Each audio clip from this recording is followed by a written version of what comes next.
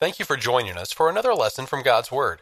The West Huntsville Church of Christ at Providence is located at 1519 Old Monrovia Road Northwest, Huntsville, Alabama, 35806. Anytime you're in the Huntsville area, we hope you'll stop in and be part of our worship.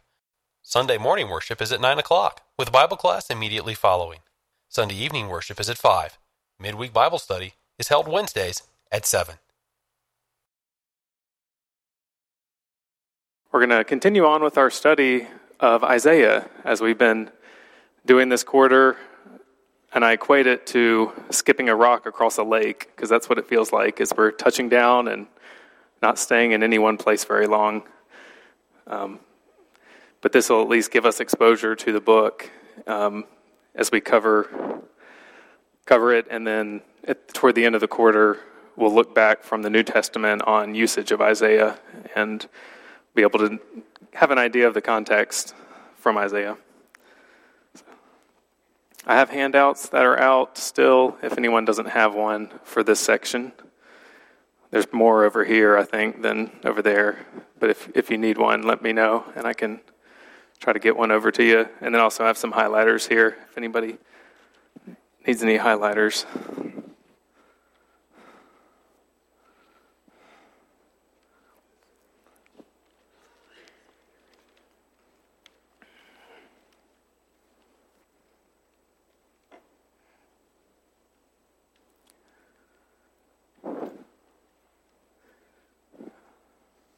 I'll go ahead and open us in prayer here. Our Holy Father, we're so grateful, God, to be your children as those who are in Christ, who have been baptized into remission of sins, put off the old self, put on the new person that's in Christ, that walks toward your way and in your path. I ask that you'll bless our study tonight. Bless those who are unable to be with us, who are recovering from illnesses. We're mindful of Gene and Tony Matthias up north, and also James Weaver sent me a note and said that he and Harrison are out sick tonight. So we pray that they'll recover soon. And any others who are unwell at this time, we ask that you'll give them strength. We pray this in Jesus' name, amen. As always, we're going to look briefly at our roadmap of Isaiah here. And as you can see, we've made our way across this top section, which is kind of the first part of Isaiah, chapters 1 through 39. We talked about how there happens to be the same number of chapters as books in the Old Testament. And there's also 27 chapters in the second part of Isaiah, similar to the New Testament, that deal with the return from exile, the Babylonian exile.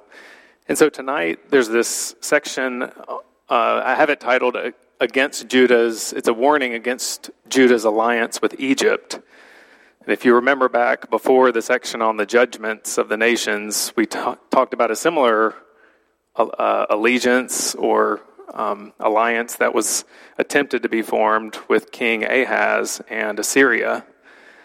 And so this directs their attention to another alliance that they apparently attempt to form with Egypt. And so that's kind of part of the historical backdrop.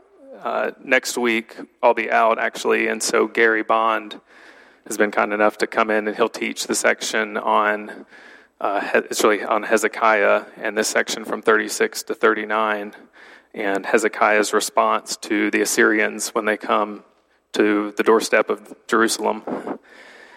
And it notes in that chapter, the Assyrian king says, you've attempted to call on Egypt and send emissaries for help, but they're not giving you help.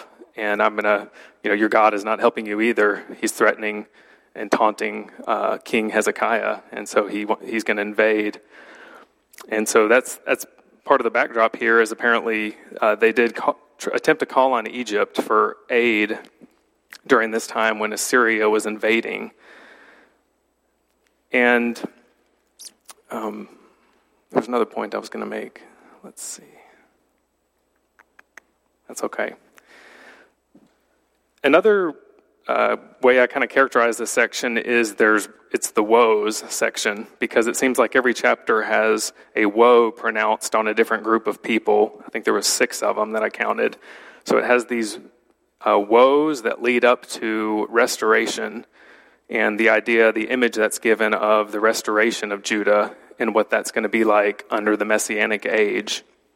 And so chapters 28 through 31 kind of deal with these woes, and they look forward to a righteous king and his kingdom along the way in chapters 32 and 33, and then this image, this kind of idyllic picture of the Messianic kingdom in chapter 35.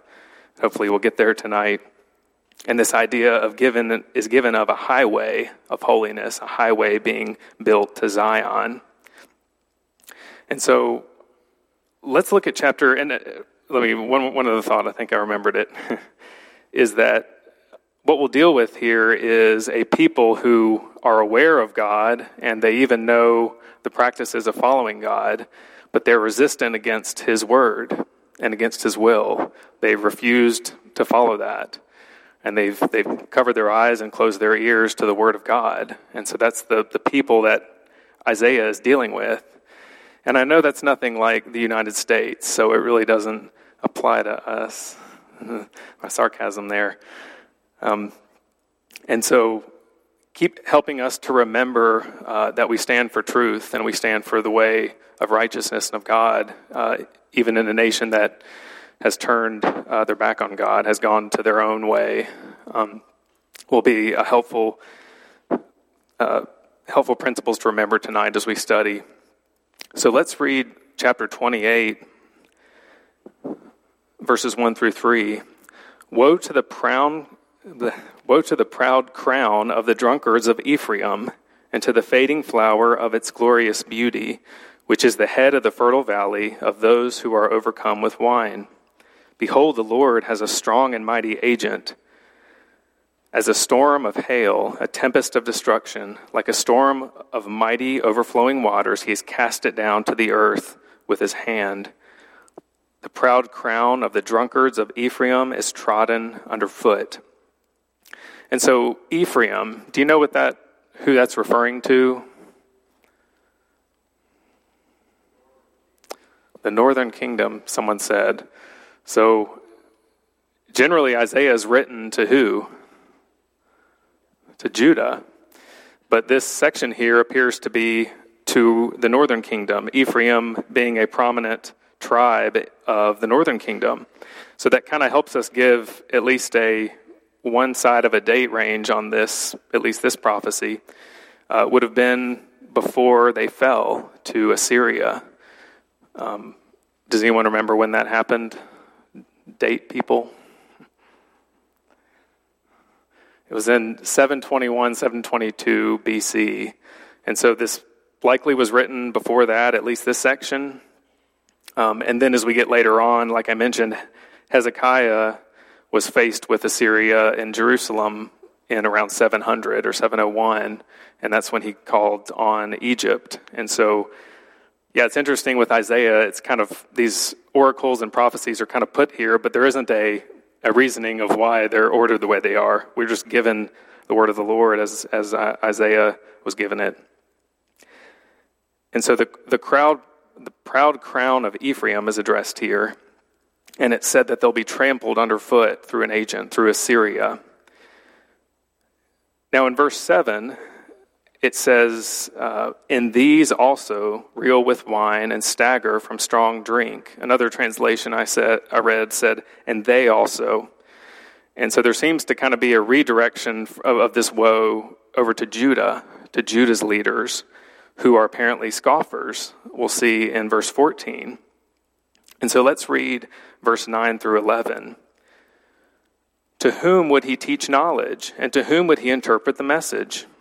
Those just weaned from milk, and those just taken from the breast? For he says, order on order, order on order, line on line on line, a little here, a little there. Indeed, he will speak to his people through stammering lips and a foreign tongue." So this is an odd passage. And what several commentators suggested about this, which seems to fit, verse 14 reads, "Therefore hear the word of the Lord, O scoffers, who rule the people who are in Jerusalem." So it would seem to be that they're scoffers who are scoffing at Isaiah. They're taunting him, and they're saying, who are you to teach us as if we're babies? We've just been weaned from milk, and trying to give us our spiritual ABCs, if you will, order on order, line on line. Someone else mentioned that this phrase, order on order, line on line, in Hebrew is kind of like a baby chant, almost like babbling babies. And so that's kind of like they're mocking Isaiah. So, of course, I had to go look that up. And it's Tzav L'Tzav, Tzav L'Tzav, Gav L'Gav, Gav L'Gav. And so that's what order on order, line on line is in Hebrew. And so in verse 11, Isaiah kind of turns this around on them in irony almost and says, "Indeed, he will speak to this people through stammering lips and a foreign tongue." And he's talking here about who?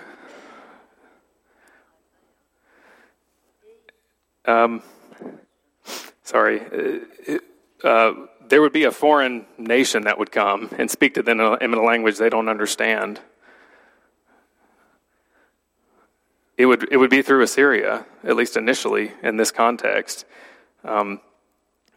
So he's saying, and we'll see that a little bit later too, that God is going to use the people of Assyria, and he's going to speak to them in a language they don't understand.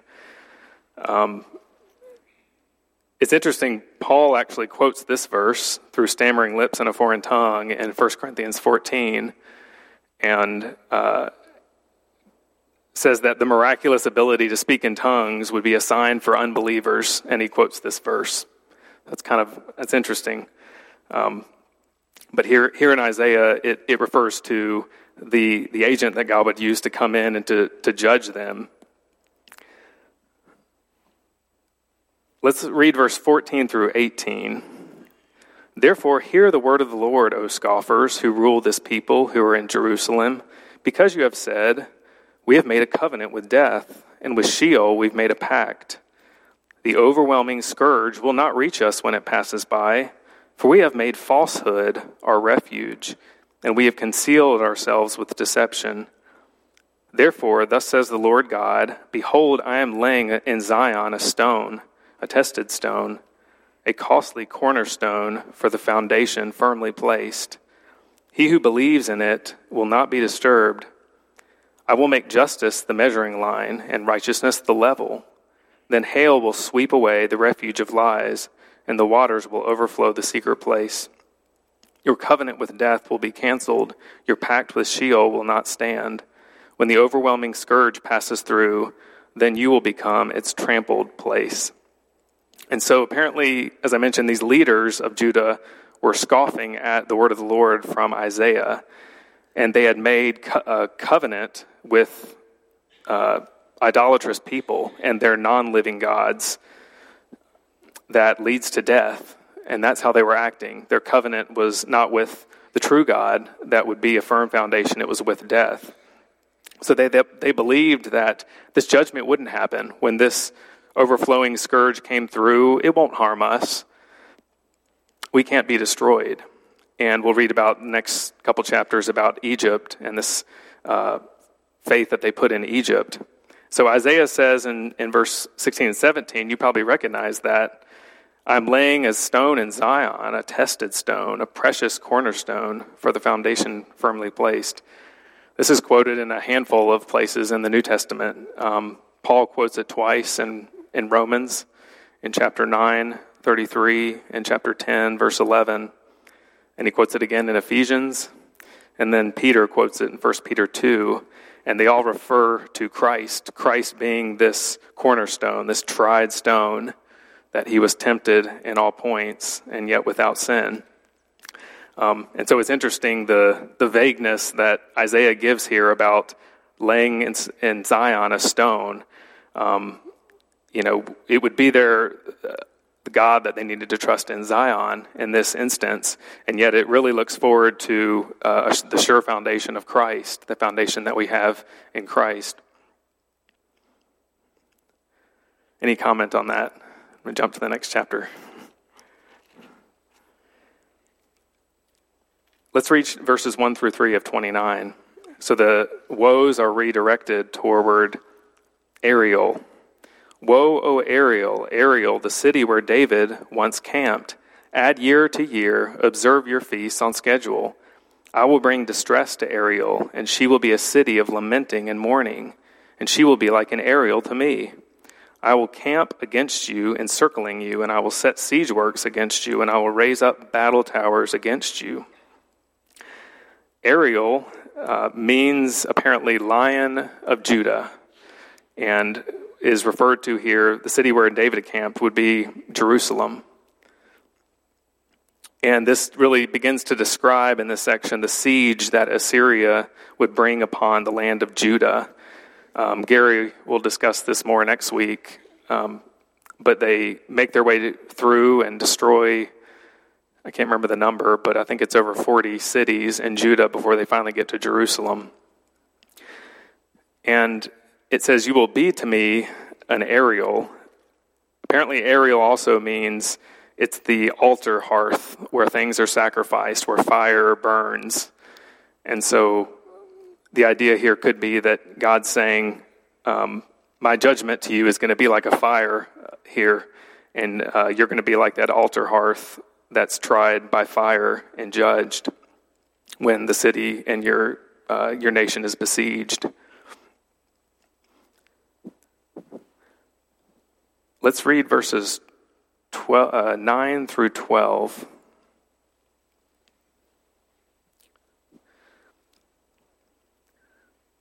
Be delayed and wait, blind yourselves and be blind. They become drunk, but not with wine. They stagger, but not with strong drink. For the Lord has poured over you a spirit of deep sleep. He has shut your eyes, the prophets. He has covered your heads, the seers. The entire vision will be to you like the words of a sealed book, which when they give it to the one who is literate, saying, please read this, he says, I cannot, for it is sealed. Then the book will be given to one who is illiterate, saying, please read this, and he will say, I cannot read. This idea is, like I mentioned earlier, it's to a people who refuse to obey the word of God. They're not blind or drunk because of, this is referring to their knowledge and their heart condition toward God.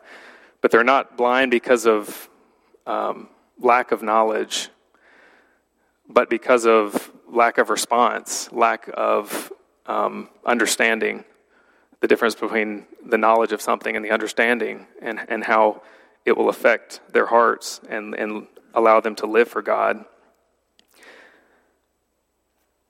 It reminds me back in chapter 6, when Isaiah is first commissioned and he's told to go to the people. It says, render the hearts of this people insensitive, their ears dull, their eyes dim. And so that's chapter 6, verse 10. So the people, although they had the resources, they had the word of the Lord there and access to it, they refused to obey it. And it says, the Lord has poured over you a spirit of deep sleep. Paul will also quote this in Romans 11 and apply it to the naturally born Jews of his day that refused to obey Christ and the good news. Let's go on and read verse 13 through 16. Then the Lord said, because this people, so the same idea is continuing on here, because this people draw near with their words and honor me with their lip service, but they remove their hearts far from me, and their reverence for me consists of tradition learned by rote. Therefore, behold, I will once again deal marvelously with this people, wondrously marvelous, and the wisdom of their wise men will perish, and the discernment of their discerning men will be conceived. Let me keep going. Woe to those who deeply hide their plans from the Lord, and those whose deeds are done in a dark place. And they say, who sees us, or who knows us? You turn things around. Shall the potter be considered as equal with the clay, that what is made would say to its maker, he did not make me, or what is formed to him who formed it, he has no understanding. So again, in this poetic language, Isaiah continues on talking about their condition, their heart condition, that they honor me with their lip service, but their hearts are far from me. Once again, you probably recognize that passage. There's a sequence of New Testament quotations actually used here. Matthew 15:8, that's quoted, and in Mark chapter 7. And then in verse 14, the wisdom of their wise men will perish. Paul quotes that in 1 Corinthians chapter 1. He's talking about the wisdom of the world and how the gospel is foolishness to the wisdom of the world. And then the potter and the clay reference too is also mentioned in Romans chapter 9 when Paul's arguing there. So he's saying we need to see ourselves as clay in the hands of God rather than questioning the maker. What are you doing that to me for? We need to yield to God, yield to his way, and let God train us according to his paths.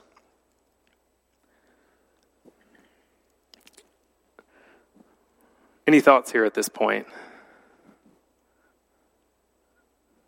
Any thoughts on people's minds about that this may bring to mind for yourself?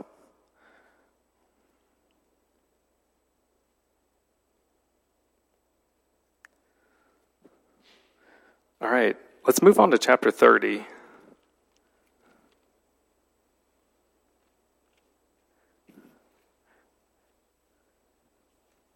Chapter 30, let's read verses, and as I mentioned, chapter 30 and 31 get into this idea of this allegiance with Egypt that Judah would attempt to make, and how by not putting the trust in God, they won't stand. Egypt wouldn't be their protector against Assyria, who was the tool in God's hand. So chapter 30, verse 1 and 2, woe to the rebellious children, declares the Lord, who execute a plan, but not mine, and make an allegiance, but not of my spirit, in order to add sin to sin, who proceed down to Egypt without consulting me, to take refuge in the safety of Pharaoh, and to seek shelter in the shadow of Egypt.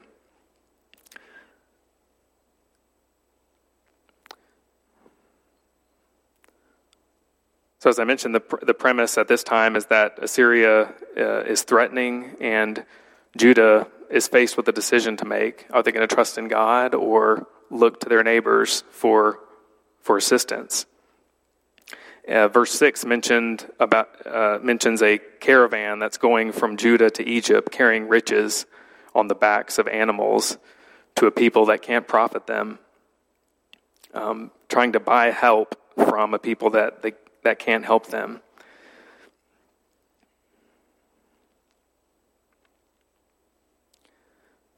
Let's read verses 9 and 10.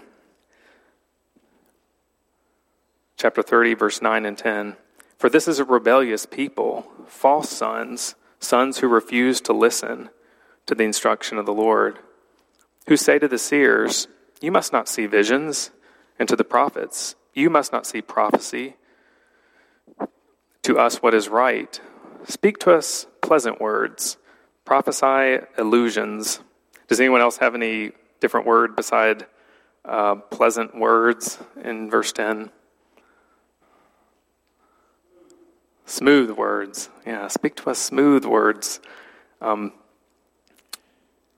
you see here that the people, they don't want to hear the message that Isaiah is bringing to them of judgment because of their wickedness. And that's how it is when one's walking in their own path, walking in darkness, is the light hurts them. They refuse to have their deeds exposed, as John would say. So they're asking him, don't prophesy what God's telling you to prophesy. Prophesy to us what we want to hear, that we're doing great, that we're following God. And that would have been easier for Isaiah to do, wouldn't it have been, to yield to them, to teach them what they wanted to hear. And they're telling him to fulfill your office by doing this. This would be fulfilling your office. It reminded me of Jeremiah later on, before Judah is overtaken by Babylon. In Jeremiah chapter 20, verse 8 and 9, Jeremiah 20, verse 8 and 9, the context here is that Peshur, the priest, at that time is persecuting Jeremiah for preaching judgment upon Judah by Babylon. And so he had him beaten and put in stocks, and then later he's released. So Jeremiah cries out to God that he'd become a laughingstock daily to this people. They're telling him to stop prophesying the word of God. And so in verse 8, for each time I speak, I cry aloud. I proclaim violence and destruction. Because for me, the word of the Lord has resulted in taunting and derision all day long. But if I say, I will not remember him, nor speak any more in his name, then in my heart it becomes like a burning fire shut up in my bones, and I'm tired of holding it in, and I cannot endure it. So Jeremiah says, if the word of the Lord is like me, like a fire in my bones, it must come out, it must be taught. And that's how the truth of the Lord is, isn't it? It should be the same with us, with the gospel of Christ. Do we truly see it as the good news, as the truth that must go forth, it must be taught, no matter what the circumstance is? Remember what Peter said in Acts chapter 4, after they had been freed from prison, and the council there tells them not to go and preach any longer. And he says, whether it's right in the sight of God to listen to you rather than God, you make your own judgment, your own decision, for we cannot stop speaking about what we've seen and heard. So Peter knew that the gospel had to go forth. It had to be taught. It was like a fire in his bones. And so it'd be the same with Isaiah. Isaiah would not stop preaching the truth of God to his people. And so there was time for their hearts to turn by the fact that he was still preaching to them. There was time for them to return and come back. It kind of a little bit of a tangent here, but it reminds me that man's own way, our own will, aside from God, isn't going to lead us to truth. Actually sat in an ethics training this morning for work, and it caught my ear at the beginning of the training. The instructor said, we're all adults here, and we've been around a long time, so we know right from wrong. He kind of said that, and I thought, okay. And then about halfway through the training, that was an hour and a half long, there were two people arguing about what the right thing to do was in these scenarios. It had to do with, could a woman go into a man's bathroom? Was that appropriate? And help that. And they were arguing about this thing. And I thought, if we're relying on our own selves and our own wisdom and experience alone, then that's not where truth is found. That's not where rightness is found. It's from God's word. And so we have to stay close to God's word. We have to know it, to study it, and then to be willing to stand up for the truth, even despite those who would turn from it. And there's a lot of smooth words or pleasant words that are taught today, isn't there, from various people, and illusions that are prophesied, and yet God's word is not changing. The truth of it will continue to come out as long as there are those who will teach it. Any comments or thoughts? I like verse 15 here, so I was going to spend a minute on chapter 30, verse 15. I realized I haven't gone forward to my next slide. Sorry about that. Isaiah 30, verse 15. For thus the Lord God, the Holy One of Israel, has said, in repentance and rest you will be saved. in quietness and trust is your strength, but you were not willing. I'm sure it was hard for Isaiah and for his people to sit by and watch their city being surrounded by Assyria and not to panic. And you'll, again, talk more about that next week in the next section. And there's some things in our own lives that come up that cause us to panic, cause me to panic. And in our fear and our lack of trust, we can make a wrong decision. We can choose the wrong thing, make a mistake. Maybe we can't see the way out or the road out from the situation we're facing. We don't know how God is going to get us out of this pickle. And yet, I will hold on to the one who does see the way out. That's to God. And so in repentance and rest, you will be saved. Repentance here is mentioned. And that's a mind-altering experience, isn't it? I'm going to quit thinking about how I think about things, how I see things. I'm going to see them how God would. I'm going to yield my will to the ways of God's will. And so I may want to run, to panic, or to hide, and yet trust in his ways. And quietness is mentioned here. In quietness and trust is your strength. A lot of times when we're facing things that are causing us angst and causing us trouble, people don't necessarily want to be quiet about it, right? They want to kind of pour it out to whoever will listen.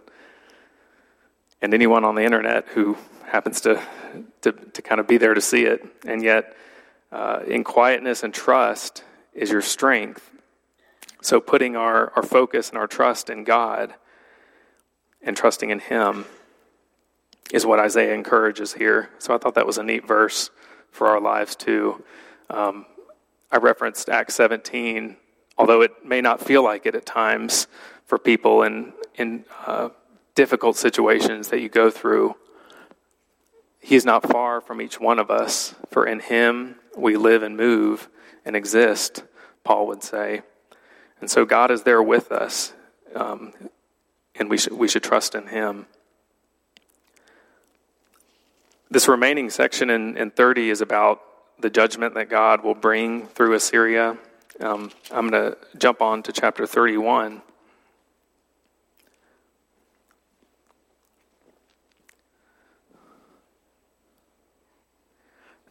This continues on with a similar idea in 31. I'll read verse 1 here. Woe to those who go down to Egypt for help and rely on horses, trust in chariots because they are many, and in horsemen because they are very strong. But they do not look to the Holy One of Israel, nor seek the Lord. Let's read verse 4 and 5 of chapter 31. For thus says the Lord to me, as the lion or the young lion growls over his prey, against which a band of shepherds is called out, and he will not be terrified at their voice, nor disturbed at their noise, so will the Lord of hosts come down to wage war on Mount Zion and on its hill. Like flying birds, so the Lord of hosts will protect Jerusalem. He will protect and deliver it, and will pass over and rescue it. So there's some interesting pictures here given, this illustration of a lion. I think the idea being, you think you can scare off a lion with a couple of shepherds and a rod, but that's not going to happen. And neither will you be able to hire Egypt to scare me off from what I'm doing through Assyria, what Assyria is going to bring to you. So God, in a sense, has brought this lion against them. Yet he says in verse 5, he will protect them. And he will deliver Jerusalem. And so he's referencing here what we'll talk about next week. I keep saying that. I'm trying not to spoil it. But verse 8 says, and Assyria will fall by a sword, not of man, and a sword not of man will devour him. So he will not escape the sword, and his young men will become forced laborers. And so God is going to protect Mount Zion, the literal Zion, Jerusalem, from Assyria when he comes against them because of the repentance of their leader.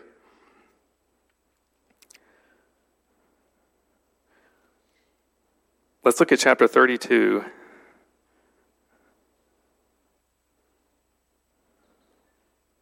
Any comments? I should pause. Any thoughts or comments that are coming up at this point? I know some of this material is pretty difficult. I found it difficult as I studied it. If you have any questions on difficult verses or just thoughts that come to mind as we're going through, I welcome them. Well, they had another plan. They did have another plan. Right. They were going to go on the horses. Yes, they were trusting in horses and in their chariots and not in the true and living God.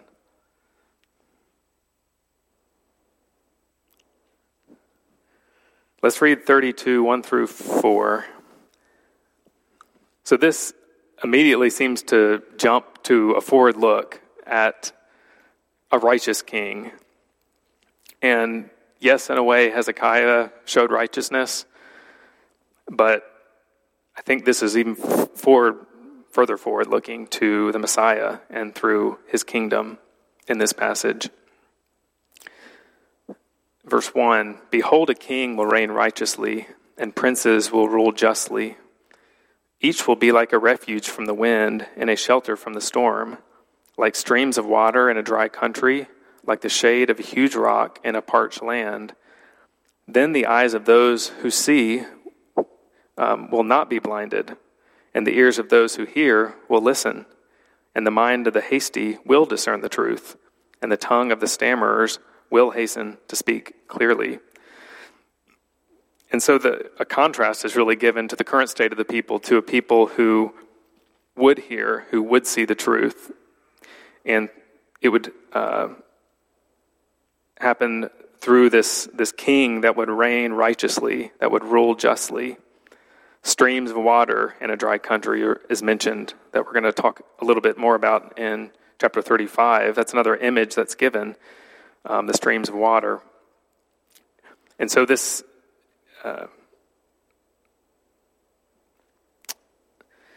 would be a messianic passage, forward-looking passage, a reminder to the readers and to us that the covenant God had made with David in 2 Samuel 7, that one would sit on his throne and reign righteously, that would continue on. That promise wouldn't be broken that God made.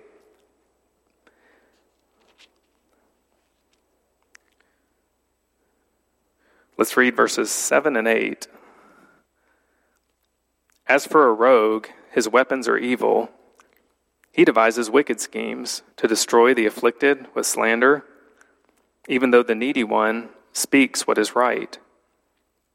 But the noble man devises noble plans, and by noble plans he stands." I liked verse 8. I think it may just be the NASB, but just the way it read is almost like a proverb. So in verse 7, the wicked man, and then verse 8, "But the noble man devises noble plans, and by noble plans he stands." And that is a standalone verse that can really be something we can apply in our own lives.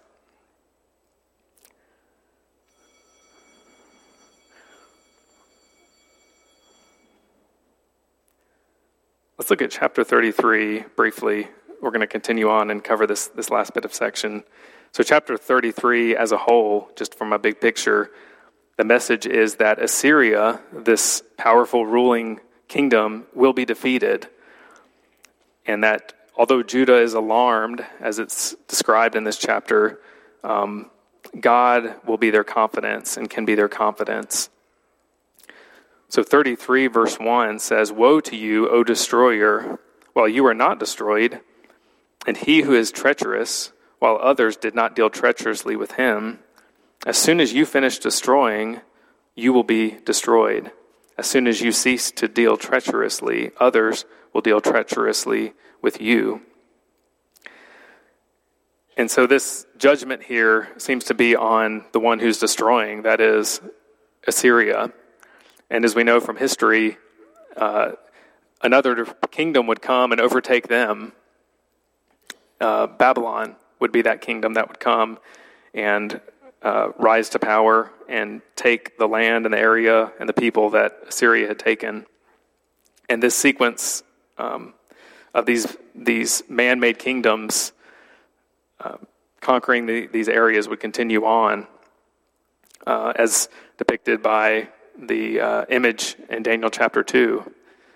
If you remember the metal man image that Daniel had the vision of, and how these four nations that represented the four parts of the image, during the time of that fourth kingdom, a rock not made with hands would come and strike the image.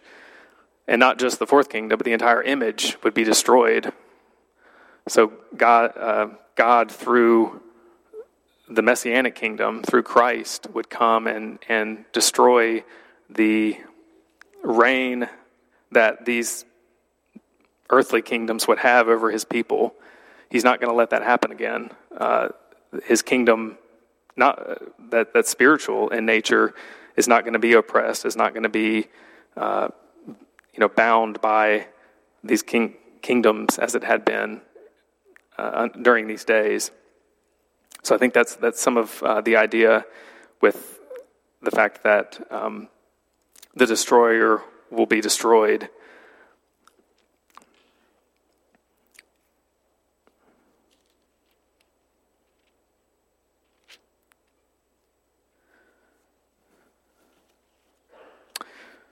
Chapters 34 and 35. So 34 is a judgment against Edom, the nation of Edom. And it actually reads very similar to some of the judgment passages we had last week. I don't know why it's kind of a standalone here compared to not being with the other nations, but they're called out individually here and described a judgment upon Edom. And it's done again in very highly figurative, poetic language. 34 verse 4 says, "And all the host of heaven will wear away. The sky will be rolled up like a scroll. All their host will also wither away." And yet, in verse 5, "For my sword will be satiated in heaven. Behold, it shall descend for judgment upon Edom." I believe it's the book of Obadiah that is also against Edom.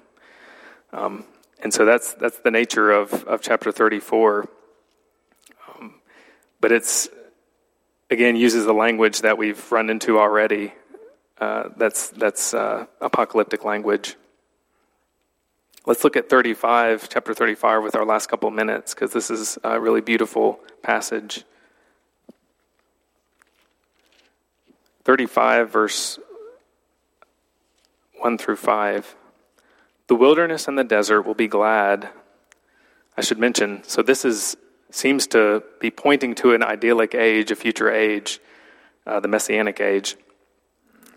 "The wilderness and the desert will be glad, and the Arabah will rejoice and blossom.